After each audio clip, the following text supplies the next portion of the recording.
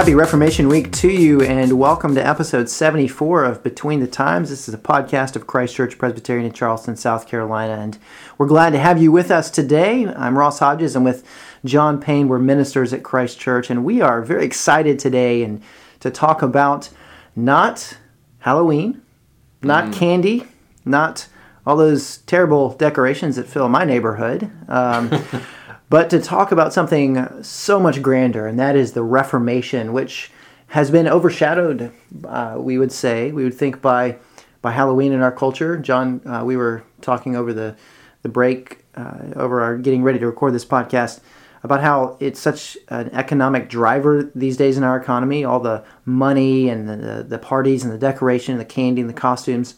Second only to Christmas. Second only to Christmas, yeah. And it's really sort of extraordinary how that's happened. But one of the consequences of that is that even in the church, we've lost our understanding of and our focus on and our celebration of the Reformation, which is always the same day as Halloween, as Reformation Day. So we want to recover some of that. We love the Reformation. We celebrate the Reformation, and we stand in the history of the Reformation today. We believe it still matters. We want to talk about that. So John, walk us through the history of the Reformation.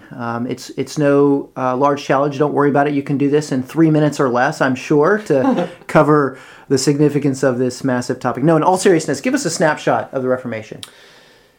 Ross, there is a lot of ignorance about the Reformation. What's extraordinary is that, say, in our public school system, even in our Christian schools, there will be very little emphasis upon what any historian worth their salt understands is one of the biggest shifts in Western civilization. Sure. The late 14th, early 15th century Renaissance and Reformation really changed the face of Western Europe. And to ignore these massive events that changed culture and changed economics and changed political contexts. It's madness to just ignore these things. So as you think back to the 15th century, you have men like Jan Hus in Bohemia and John Wycliffe and others who were forerunners of the Protestant Reformation, as you will. They were men who were beginning to challenge the theology and the practice of the medieval Roman Catholic Church. Which was the church. It was right? the church. In the West. You didn't have, like today, you would be in a typical city in the U.S. or even in Europe, you'd have various denominations and choices of churches you could go to. It was just one church. It was the Roman Catholic Church. And so for these men to stand up against the church, which was, of course, heavily and unbiblically connected to the state, to where there was a lot of overlap with civil power and ecclesiastical power, you were really standing up against the greatest powers in the world. To stand up against the Roman Catholic Church, because you were also standing up against the emperor and people like this. And therefore, kings. Very much in danger of losing your life, as many of these men did. Sure. Jan Hus, of course, was burned at the stake. So as these grievances were coming forward more and more, you had God in His providence raising up this man who was, I believe, born in Eisleben in Germany and born in 1483. And he one day was walking in the fields as a young student, and there was a lightning storm that came upon him. And young Martin Luther, with lightning bolts crashing all around him, cried out to his patron saint, Saint Anne, "Save me, and I will become a monk." And so he ended up getting through the storm, and he, to make a long story short, became an Augustinian monk. After joining, he later began to read the New Testament and started struggling with what he was seeing in the Roman Catholic Church. And his father confessor thought he needed to go to Rome. Maybe there he could find the answers to his questions, go to the center of the Roman Catholic Church in Rome. Mm-hmm. He went there, and what he saw really disturbed him. The selling of indulgences, the veneration of saints and of icons and relics. You know, the bones of the apostles and the milk of the Virgin Mary and the pieces of the cross and, you know, just ridiculous things. And so... And immorality and corruption inside the church. Crazy immorality with brothels dedicated to the priests and with news of the Pope having, you know, over a dozen illegitimate children and things like this. So Luther comes back to Wittenberg, and he is trying to figure out what to do, and he's struggling. He's reading the scriptures, and one day, by God's grace, he recognizes that salvation is by grace alone, through faith alone, in Christ alone, and that Scripture must bind the conscience and not tradition. And so, whereas the Roman Catholic Church was holding up actually the church over the scriptures and tradition over the scriptures to interpret the scriptures, particularly with the Pope, what Luther declared was that it is the Word that must be the final authority. And of course, Luther was going through his process of personal reform. The things he said in his earlier days are different than what he said in his later days, and he grew and was sanctified and was reformed in his life, of course. But Luther really started a powerful Reformation when on October 31st in Wittenberg, in 1517, he nailed 95 Theses to the church door in Wittenberg. Which would have been sort of like the billboard of the town. It would have been, like a message board where you put up notices and things. Early Instagram. Yeah, and he nailed these 95 Theses, which were 95 grievances against the Roman Catholic Church. And the understanding is some of his students took that off of there and made copies and sent them all over the place, because the printing press, of course, which was created back in the mid-15th century, so about 70 years earlier. And so there was the ability now to mass produce these 95 Theses, and people began to read them and be convinced of them. And see a critique against the institutional church, the only religious authority that anyone knew that you didn't challenge, you just believed, and most people would be born in the church and would be married in the church and would die in the church. And highly superstitious, and not any sort of real engagement, no engagement for the common man with the scriptures themselves, because either they couldn't read or they didn't have a copy of the scriptures, and they were in Latin, or they were in Latin, not in the common tongue. And thank you. And so you have now this wave being, or this sort of something that isn't done, that you just questioned the church, and you don't do that, but Luther did it. Yes, and after standing up to the Pope and to the Roman Catholic Church in a very formal way at Worms, in the Diet of Worms, this great meeting with the Emperor and cardinals and officials in the church, Roman Catholic Church, he made a stand. And from going away from that meeting, he thought that his life would be over, that he would be taken out. And of course, Rome did want to take him out. So one of his patrons, the Elector Prince Frederick, kidnapped him and took him to a castle, the Wartburg Castle, in Eisenach, Germany, and there he translated the Bible into the common German tongue. He's the first one to do that. So he sees this need, this massive need, one, for the scriptures to be understood correctly, which he was claiming the church is not doing. The church is claiming that the scriptures, you have to understand them through our interpretation. Luther is reading the scriptures on his own going, but this isn't correct. And so then he sees that the common person needs to have it in their common, or vulgar, as the term was used, the vulgar tongue. And he does that. He gets it into the hands of the common people so they can read the scriptures themselves. That's right. So all of this is having a massive impact. And some people take it too far, and they want to, the iconoclasts, and they want to destroy churches and really strike out in a way that's very non-Christian. Turns to violence. Violent, yeah. And so there are those things that happen. But generally speaking, when we think of the Reformation, we think of a recovering of the gospel, because in the Roman Catholic Church there were things like indulgences, where you quite literally would purchase years off of your purgatory, or if you just want to say it this way, you purchase your salvation by buying this piece of paper, which then went on, of course, to pay, the money went on to pay for St. Peter's Basilica in Rome. Yeah.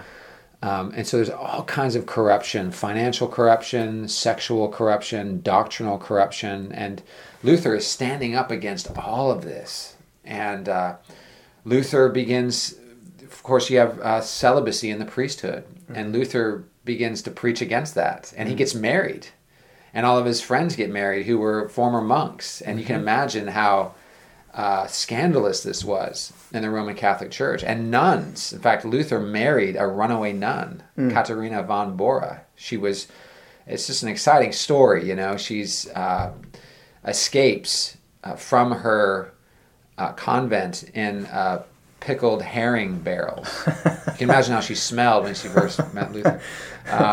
But she and Luther were married, and they had a very playful, godly, fun, servant-hearted marriage, and it's just a really powerful story. If you've never read, you need to read a good biography of Luther. And so from Luther, you have his writings impacting people all over Europe, impacting men like John Calvin, the French reformer who spent the bulk of his life in Geneva, Switzerland, who really was the main leader of the Reformation. Luther preached and threw out bombshells that helped bring these tectonic shifts in society and in the church, and then Luther kind of systematized it all. He wrote the systematic theology in the Institutes of Christian Religion, first published in 1536, I believe, and then 1559 was the final version. Luther, of course, lived from 1509 to 1564. And then, of course, an impact on men like John Knox, the great Scottish reformer, who was the pastor at St. Giles Church in Edinburgh from 1560 to 1572. Earl Zwingli, who was Luther's contemporary, born a year after Luther was born, and died as a soldier on the battlefield. And he was an amazing reformer in Zurich, Switzerland. And then you have second generation reformers as well. But in all of these, there's this emphasis upon worship in the language of the people, an emphasis on congregational singing and participation in the service. So hearing the word, singing the word, coming to the Lord's table, it not just being an event in the front of the church, but something you participate in. All things that were not happening in the Roman Catholic Church. They were not happening at all. You were really just a spectator if you came to a Roman Catholic worship service, and you didn't understand what was going on. Right. The only thing that really meant something to you was when the host was lifted up, and the host was the bread at the Lord's table, and the bread and the wine in the Roman Catholic Church was understood as being the actual physical body and blood of the Lord Jesus Christ. And so that moment when it was held up, it was this moment of great fear and worship, like adoration. And so people were actually worshiping the bread and the wine. Hence a lot of the superstition that you were mentioning a moment ago. A lot of the superstition. Communion would have only been once a year, where they would partake of it. They would only partake of the wine, if I remember correctly, because the bread it could crumble, and you wouldn't want the body of Christ or the juice. I think it may have been just the bread. I think they only ate the bread. They only ate the bread, and maybe that's where some of the tincture thing came from. Yeah, some of the tincture came, and so lots of confusion and false teaching and error in the Roman Catholic Church. Very corrupt, still very corrupt today. Yeah. Let it be said. There's extraordinary error. It's salvation by works. It's the doctrine of celibacy in the priesthood has in part led to extraordinary wickedness on the in the Roman Catholic Church, cover up for child abuse. Yes, yeah. We're seeing it all over the news. But so Luther, Calvin, Knox, Zwingli, Oecolampadius, Butzer, others, they were seeking to reform the worship of the church, that it would be according to the Word of God, the discipleship and the oversight of the church would be according to the Word of God, and that really was where the five solas were born as well. Yeah. So they, just to recap here, they were coming out from inside the Catholic Church, and they were protesting things that were happening. Yeah, the Protestant Reformation was a protest against the corruption of the medieval Roman Catholic Church. Because they wanted to reform it, and they wanted to change, and that didn't happen, and so it ended up that they had to break away from the church, and hence we get Protestant Christianity as opposed to Roman Catholic Christianity, where now you have Lutherans and you have different Reformed churches in various places around the world. So that happened, but the doctrinal, sort of the 5 points that a lot of people are familiar with, as you're mentioning, these 5 solas, or the onlys or alones of the Reformation, are summaries of some of those main doctrinal things that you've been touching on. You can walk us through those. So sola scriptura, of course, these are all Latin phrases, means scripture alone. And this was to show the disparity between the Protestants and the Roman Catholic Church, because the Roman Catholic Church believes that that tradition is elevated over Scripture, that tradition, and part of that being the magisterium, the Pope, the cardinals, and others, that they tell the church what the Bible means. Hence, in the medieval church, you had a minimization of and not a care that the people would read the Bible for themselves. Sure, they didn't need to. They didn't need to, because they were told what it was. And so Luther and others came along and said, no, the Scripture alone is the Word of God and our final authority for faith and practice. So our conscience, like at Worms, he said, my conscience is held captive by the Word of God. Yeah. Luther said, popes and councils have erred, but the Word of God is the truth. And so while we don't want to devalue tradition, we've heavily valued, we're talking about tradition right now, the Reformed tradition. Right, of course. But the Reformed tradition is that the Word of God is the final authority, and that any confession or creed or doctrine that is explained in books or in church courts and so forth are all they're subordinate to the Word of God. The Word of God always is above any creeds, confessions, or book of church orders, things like that. And the Word of God is itself its own best interpreter. Yes. So you interpret Scripture by Scripture, and yes. So when you have a conflict between tradition and Scripture, Scripture rules, Scripture wins. Right, and so if, for instance, there's a passage that's difficult to understand, you find a clearer passage to help you understand that passage, rather than taking an unclear passage and basing your whole doctrine on that. Such as the doctrine of relics that you were telling me about earlier, where they use the words about Joseph's bones being taken to back to Canaan out of Egypt, and they create their doctrine of relics out of this. Whereas that's nowhere in Scripture. That it's just a reading into that text, and so you could use the rest of Scripture to say that, well, that tradition is clearly an error. Correct. Yeah. And then so you go from sola scriptura, the Scripture alone is the Word of God and is our rule of faith and practice alone, which obviously gives us a very high view of Scripture in our churches, in our preaching, in our teaching, in our family worship, in our personal Bible reading. So the Word of God becomes very, very, very important in the life of the church. And churches that don't have the Word of God as that way, then they really don't believe in sola scriptura, So that's a part of our Reformed tradition we highly regard and value. The next is sola gratia, by grace alone, that we're saved by grace alone and not by works. So it's not Jesus plus my merit. It's not the baptism that I receive in the church and some of this grace that I get from Jesus, plus everything else that I do within within the penance system and so forth. And in the Roman Catholic Church, there's what's called the treasury of merit, that there's this treasury of good works that have been filled up by great Christians of the past, saints and so forth, that we can draw upon.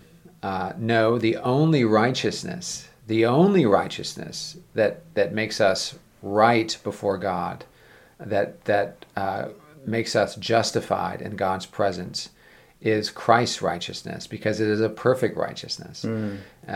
So we are saved by grace alone. And then there's sola fide, by faith alone. So we receive that grace through the instrumentation of faith. And faith, Ephesians 2:8-9, is a gift from God, lest any man should boast. Yeah. Faith is not something we're born with. Faith is a gift from God. Faith is not something we possess inherently, and then we just need to kind of discover it and exercise it. No, it's that which you receive when you are born again. Yes. At the very moment of your regeneration, you receive the instrument of faith, whereby you receive and rest and hold on to the Lord Jesus Christ. Which is the next thing, is that it's solus Christus, in Christ alone. Yeah. So the Scripture alone is the Word of God. We are saved by grace alone, through faith alone, in Christ alone. Christ is the only way of salvation. There aren't multiple ways to heaven, as many would teach. You see the bumper sticker, the coexist bumper sticker with all the different insignias of different religions. Right.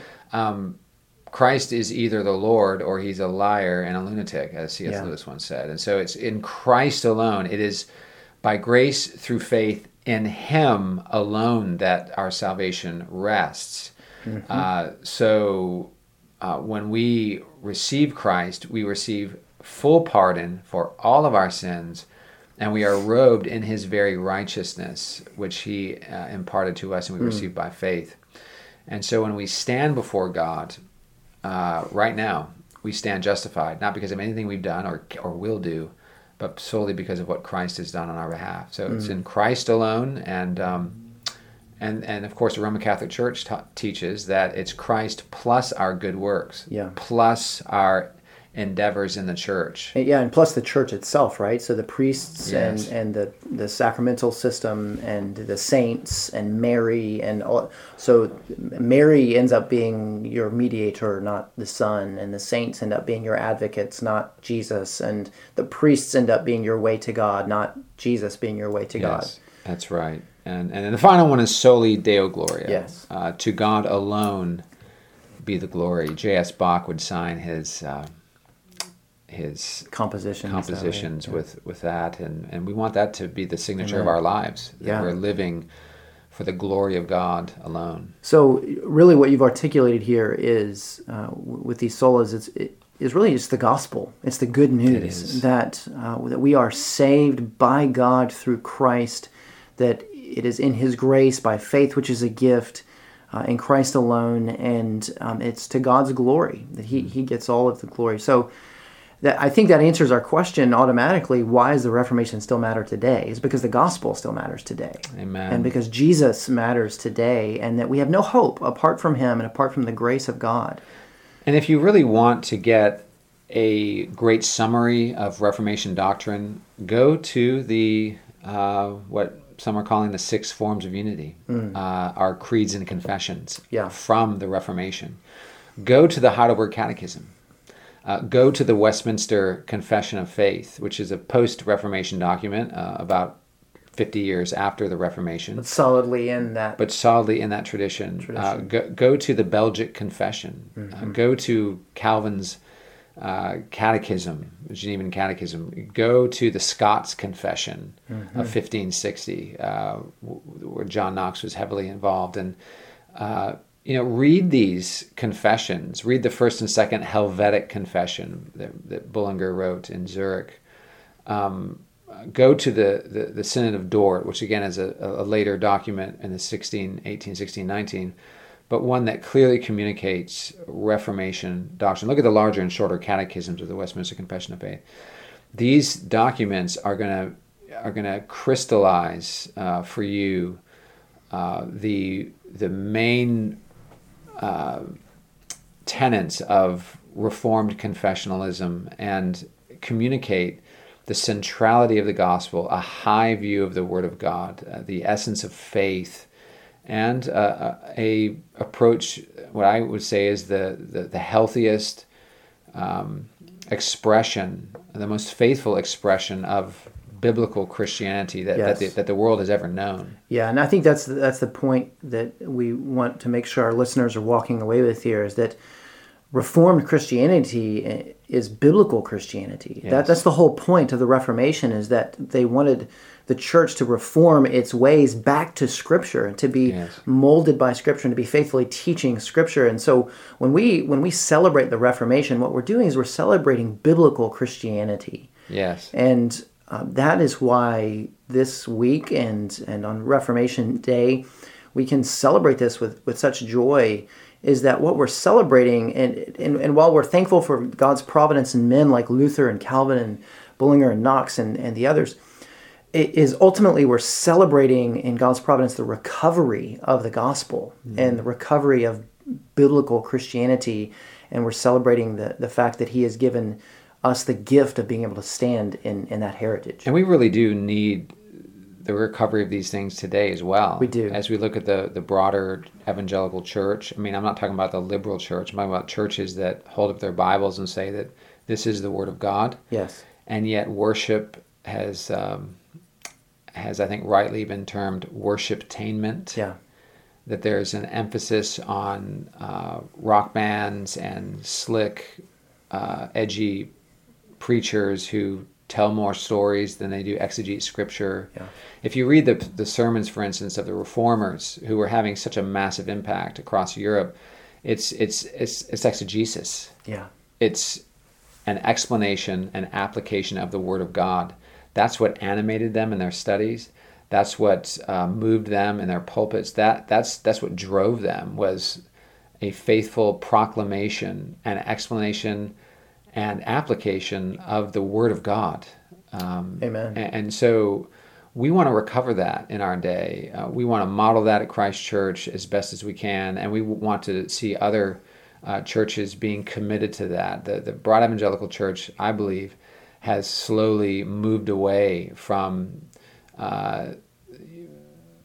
liturgy that is communicating the gospel clearly. Amen. It's moving away from lectio continua preaching, that is preaching through books of the Bible to give people a proper understanding of the Scriptures and how Christ is at the center of all Scripture. It's moving away from catechetical instruction and serious doctrinal instruction for our children. And these are the things that have come out of the Reformation. It's moved away from Lord's Day observance and true biblical piety that's rooted in Scripture and not in sort of the fads of modern day culture and the kind of